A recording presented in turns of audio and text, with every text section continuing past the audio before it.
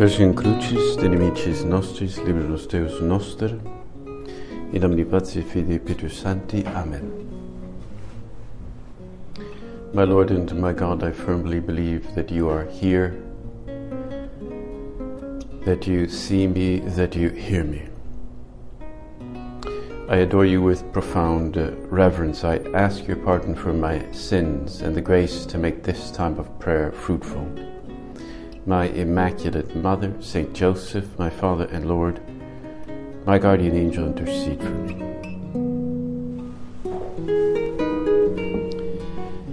Today's recollection will be all about how we really want to pray properly, to really be souls of prayer, high level, high quality, to pray deeply, to pray effectively, piously, in union with Christ, expressing our abandonment and real love. It's really our essential means of contact with the divinity, with God, with Christ, with that whole celestial world, that invisible world. And we really want to open our hearts to continue learning this. It's not about doctrinal issues or teachings. It's really about our active participation, communication, contact, and union with the Blessed Trinity. In this recollection, first we'll look at our habit of interior recollection. That's why we call these things recollections. We don't call them, well, we could, I guess. We could call them, I don't know, days of prayer, I guess, or a afternoon of prayer. But we call it recollection. Then we'll talk about the fact that this prayer is filial, based on Christ's words, Abba Pater, a relationship to God as a Father. And then finally, the meaning of prayer that expresses Jesus' priestly soul, the mediator. He is a mediator between God and man, and we too have to be mediators. First, this interior recollection, well, interior and exterior recollection. You know, some people, they say, I'm praying, and they're doing the dishes, and they're fiddling around, turning the microwave on and doing things, and well, I'm doing my prayer because well, okay, it's good in theory, but we also have to recollect ourselves exteriorly. And so, well, we ask ourselves, well, how does this happen? How does recollection actually happen? How can I slow down today? How can I be less agitated and less less worried, more peaceful?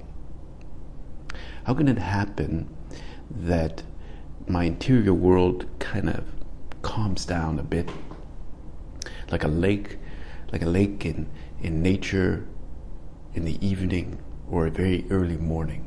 It's funny, very early morning, it's like a mirror. Early afternoon, or late afternoon rather, it's like a mirror. And then you can really see the sun reflected. That's where you get the beautiful sunsets from. And you see the sun reflected in the water. But if it's agitated, if there are waves, you can't really see. It's just like a broken series of lights, and you cannot see the beauty of the sun.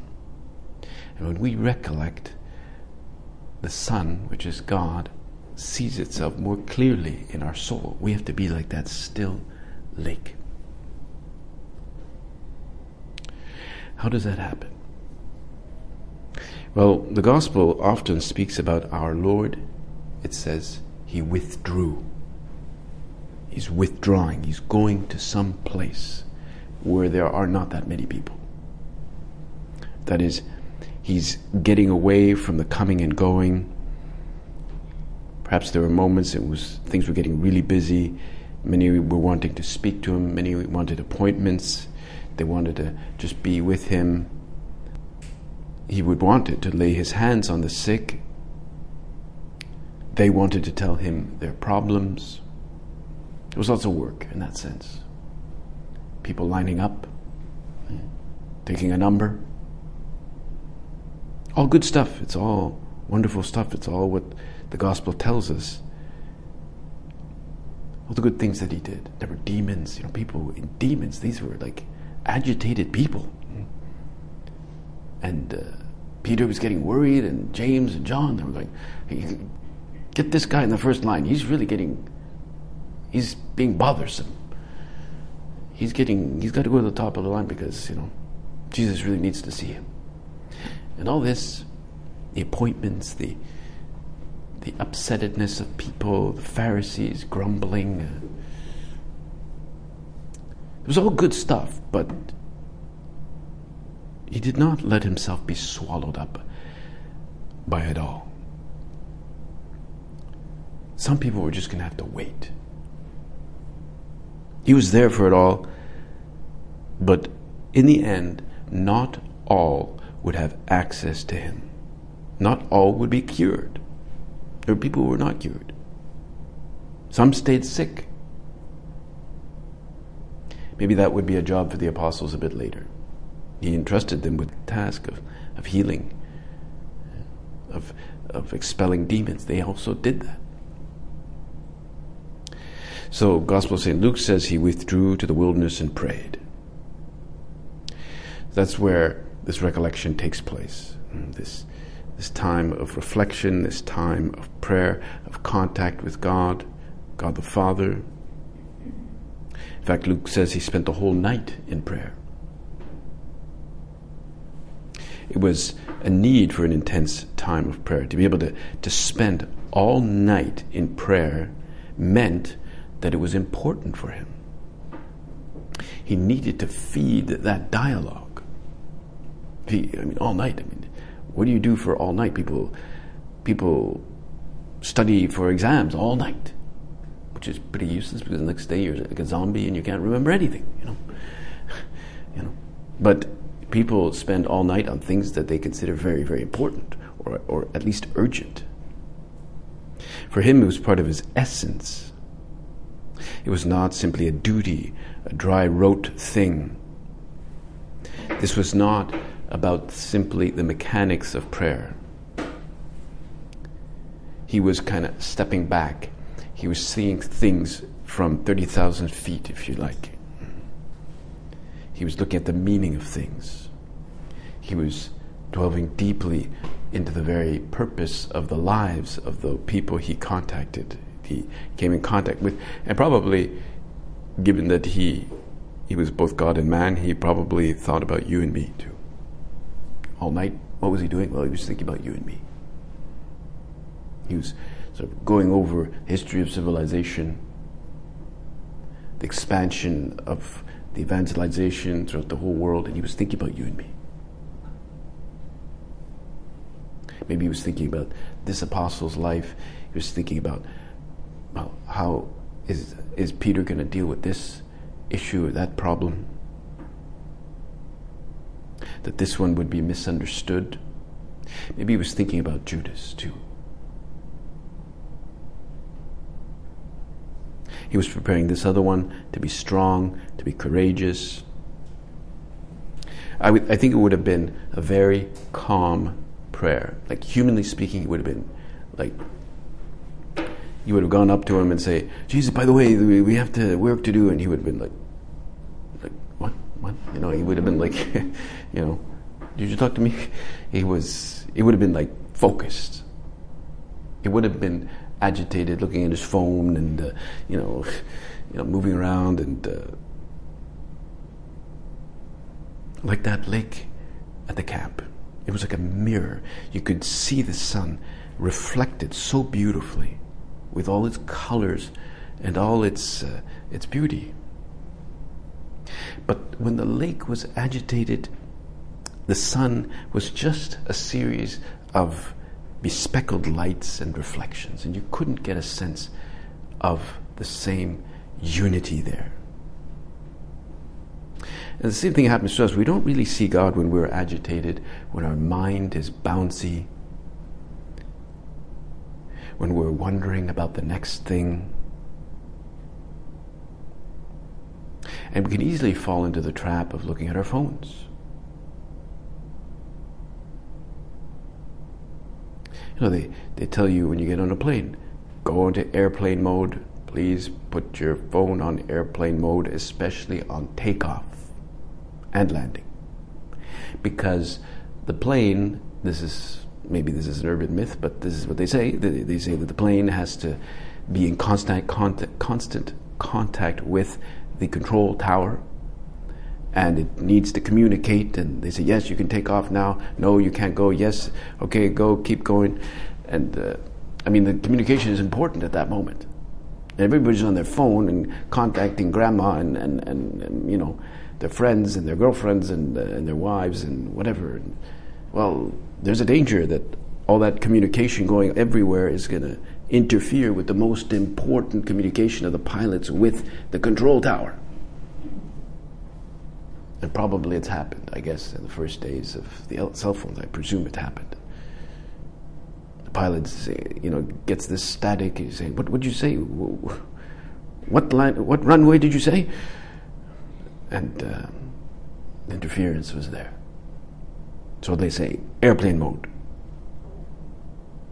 meaning no contact with the outer world, with, you know. And this is what will lead to a deep presence of God. When we recollect ourselves, we think about it as calming the senses, focusing our mind, breathing deeply, especially on takeoff, I say. Takeoff and landing. Like, those are the moments that are more important. And then we start cruising, you know, we high altitude with God. But getting there takes, if you like, a special effort. The engines have got to be on. That's why the opening prayer is so helpful for us. Brother Lawrence, this famous monk or this brother from the 17th century, wrote that book on presence of God. He said that we must serve God in a holy freedom. We must do our business faithfully without trouble or disquiet, recalling our mind to God mildly and with tranquility, as often as we find it wandering from Him, wandering away. And so we ask you, Lord, now how can I arrive at those heights? How can I arrive really at that cruising altitude? The plane sometimes takes off in the middle of stormy weather, rain and even snow. They have these cranes that come in and de-ice the plane. And they put something on it so that all that ice come off and that the plane is ready to fly. And then once it gets through that heavy weather, it goes up above the clouds, and then it's calm. You see the sun. What before was dark and gloomy and stormy, now above the clouds, it's calm, it's sunny. How can we reach those heights, Lord? We ask you now, teach me how to do that. I heard of a professor who was teaching, I think it was at Santa Croce, who was teaching the course on spiritual theology. You know, there's all courses, there's dogmatic theology, there's biblical theology and stuff. And this guy was teaching spiritual theology. And one of the tasks was to go over the experiences of the mystics, the great mystics, and how they arrived at the heights of prayer, how they arrived at true contemplation. And he said that once he would like he would quote somebody like Saint Teresa of Avila, right? Or some of the great mystics, and even Saint Faustina. Some of the students would come up to the prof after hearing all this, and say, how can I do that? How can I want to do that? How can I do that? Well, he would say, he would explain the experience of others, but they said, well, that's nice, but how can I do that? And he'd say, well, admittedly, it all depends on the grace of God through Jesus Christ and His Spirit and the help that we receive from various saints. And they said, yeah, okay, but how? I assume that's like, I paid that with the admission price. How can that happen? Well, it is a journey that we have to make. And I would say we have the GPS to do it. You just got to do it. The GPS tells us, okay, turn left now. And then you turn left, and then, okay, after 100 meters, turn right. After 30 kilometers, and it tells you exactly what you have to do. So we have to follow the instructions. And the saints, they just followed that journey of their soul to God. They somehow followed the instructions. Maybe there was a deep resoluteness in their attitude. A deep, not just listening, but a resoluteness to always listen. Saint Teresa was like that of Avila. She was very, very insistent on this. In fact, she spoke a lot about being very prepared. She had this resoluteness, this preparation, this diligence, this conformity that she speaks about for the beginner. And it consists both in your actions, the way you think, your thoughts and your actions. And in this order, actually, she said, first thoughts, then actions. And that remark of hers about preparation, about resolution, about diligence, occurs in her discussion with regards to the recollection that we must have in prayer. She doesn't call it prayer directly, but she calls it, it's like the process of arriving at prayer, recollection. That is, to stop in our mind all agitation, all nervousness. We can just stop, concentrate, breathe. You could even make that concerted effort just to listen to the thumping of your heart, the beating of your heart. Just, okay, let me see if I can see how many beats I do per minute here. And see if you can do that. Or just, for that matter, even just the breathing. I'm breathing in, I'm breathing out. It's a way of being very recollected, very concentrated, very focused, very calmed. Sometimes just breathing a few times is a good way to calm yourself. But ultimately it means we're traveling towards God. And since one travels on this journey by affection, that's how we travel. We are traveling with our affections, not by plane, not by train, not by automobile, but it's by our affections, our deepest desires, the movements of our heart, the movements of love. Theologians, they call it affective union, or to use an image that is also similar or common or familiar to saints, is they sometimes speak of spiritual marriage. Spiritual marriage, a union with the beloved.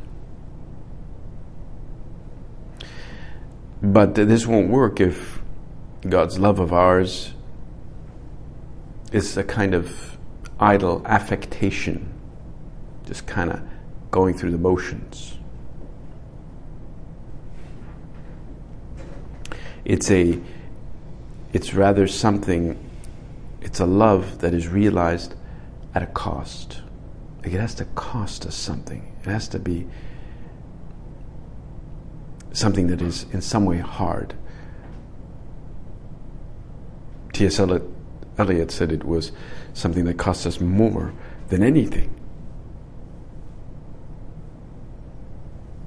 That's why our Lord, when he was going into that essential moment in his life, in the Garden of Olives and Gethsemane, he said, at a very difficult moment, he said to the apostles, "Watch with me, watch and pray that you may not enter into temptation." Watch and pray. There's an urgency there with the way he said it. And there's no real urgency in the apostles. They fell asleep. They tried to watch, but they found it too hard. They were tired.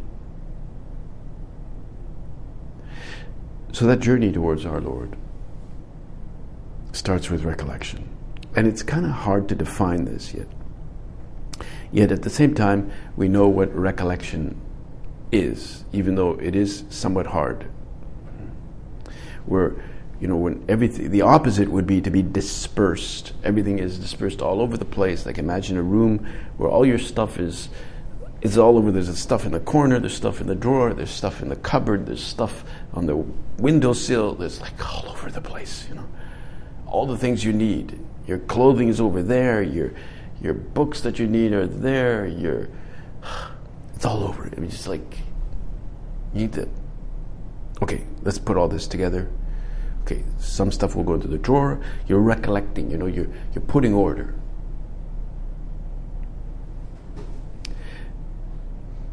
And so that's what we have to do.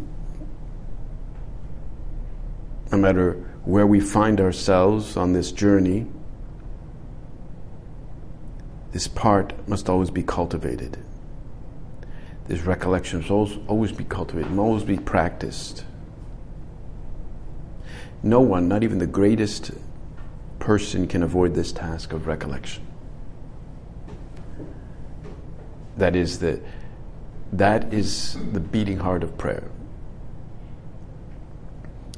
We can see that those who have practiced this a lot are able to start their prayer, you could say, very rapidly, or I don't know if that's the word, rapidly, but they're able to enter into the presence of God very deeply. You could see that with somebody like Pope John Paul II, when he would arrive at some public place and they would put a kneeler there for him, and he would shake hands and greet people, lots of authorities, all the eyes on him, and then he would kneel, and then boom, he was recollected. You could see he had done it many times. There are stories of some place he would go to when he was either a bishop or still a priest. They would find him in the chapel, literally prostrated on the ground. And he was there in deep recollection. The Catechism says quite beautifully, it says that prayer is the life of the new heart. Isn't that beautiful? It's the life of the new heart. And so our old heart is kind of weak and not beating well, not nourishing us. But prayer is the life of the new heart. It says it ought to animate us at every moment. But we tend to forget Him who is our life and our all. This is why the fathers of the spiritual life in the Deuteronomic and prophetic traditions insist that prayer is a remembrance of God, often awakened by the memory of the heart. We must remember God more often than we draw breath, says St. Gregory of Nazianzus. famous father of the church. We must remember God more often than we draw breath. That's the presence of God. That's the fruit of recollection.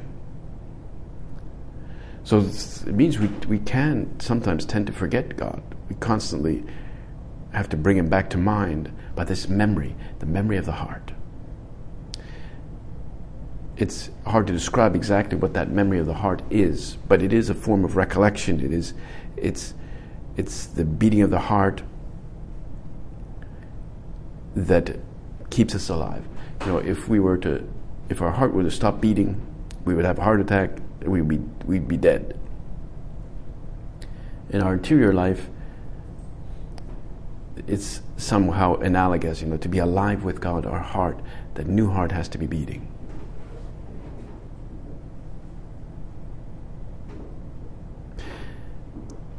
Father Chota, the famous author of The Soul of the Apostolate, I think he wrote this in the 1930s or so.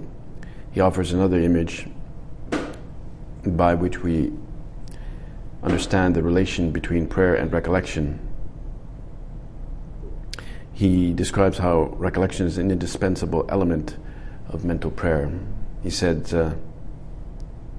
mental prayer gives me the verve with which I run on towards divine union.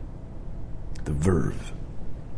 But it is custody of the heart which is going to enable the traveler to gain strength from the nourishment he took before his journey began.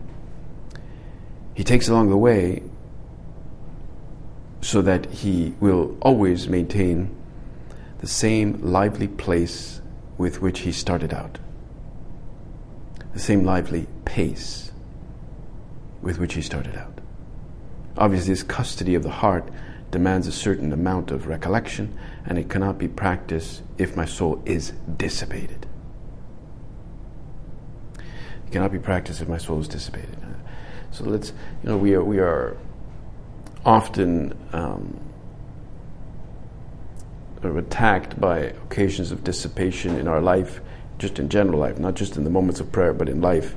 So many things distract us, draw our attention. We can end up being very dissipated.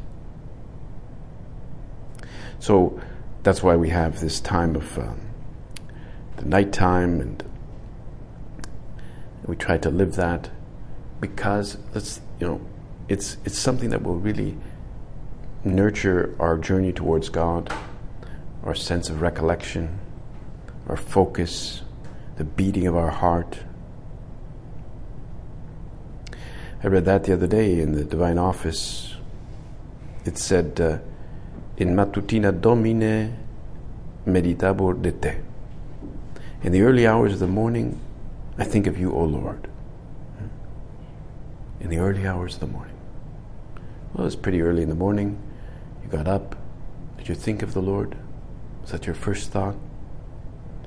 Let's continue this process today and anchor it more deeply.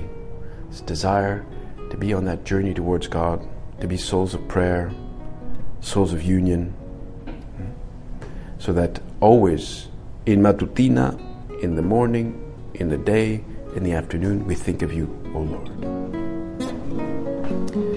I thank you, my God, for the good resolutions, affections, and inspirations you have communicated to me.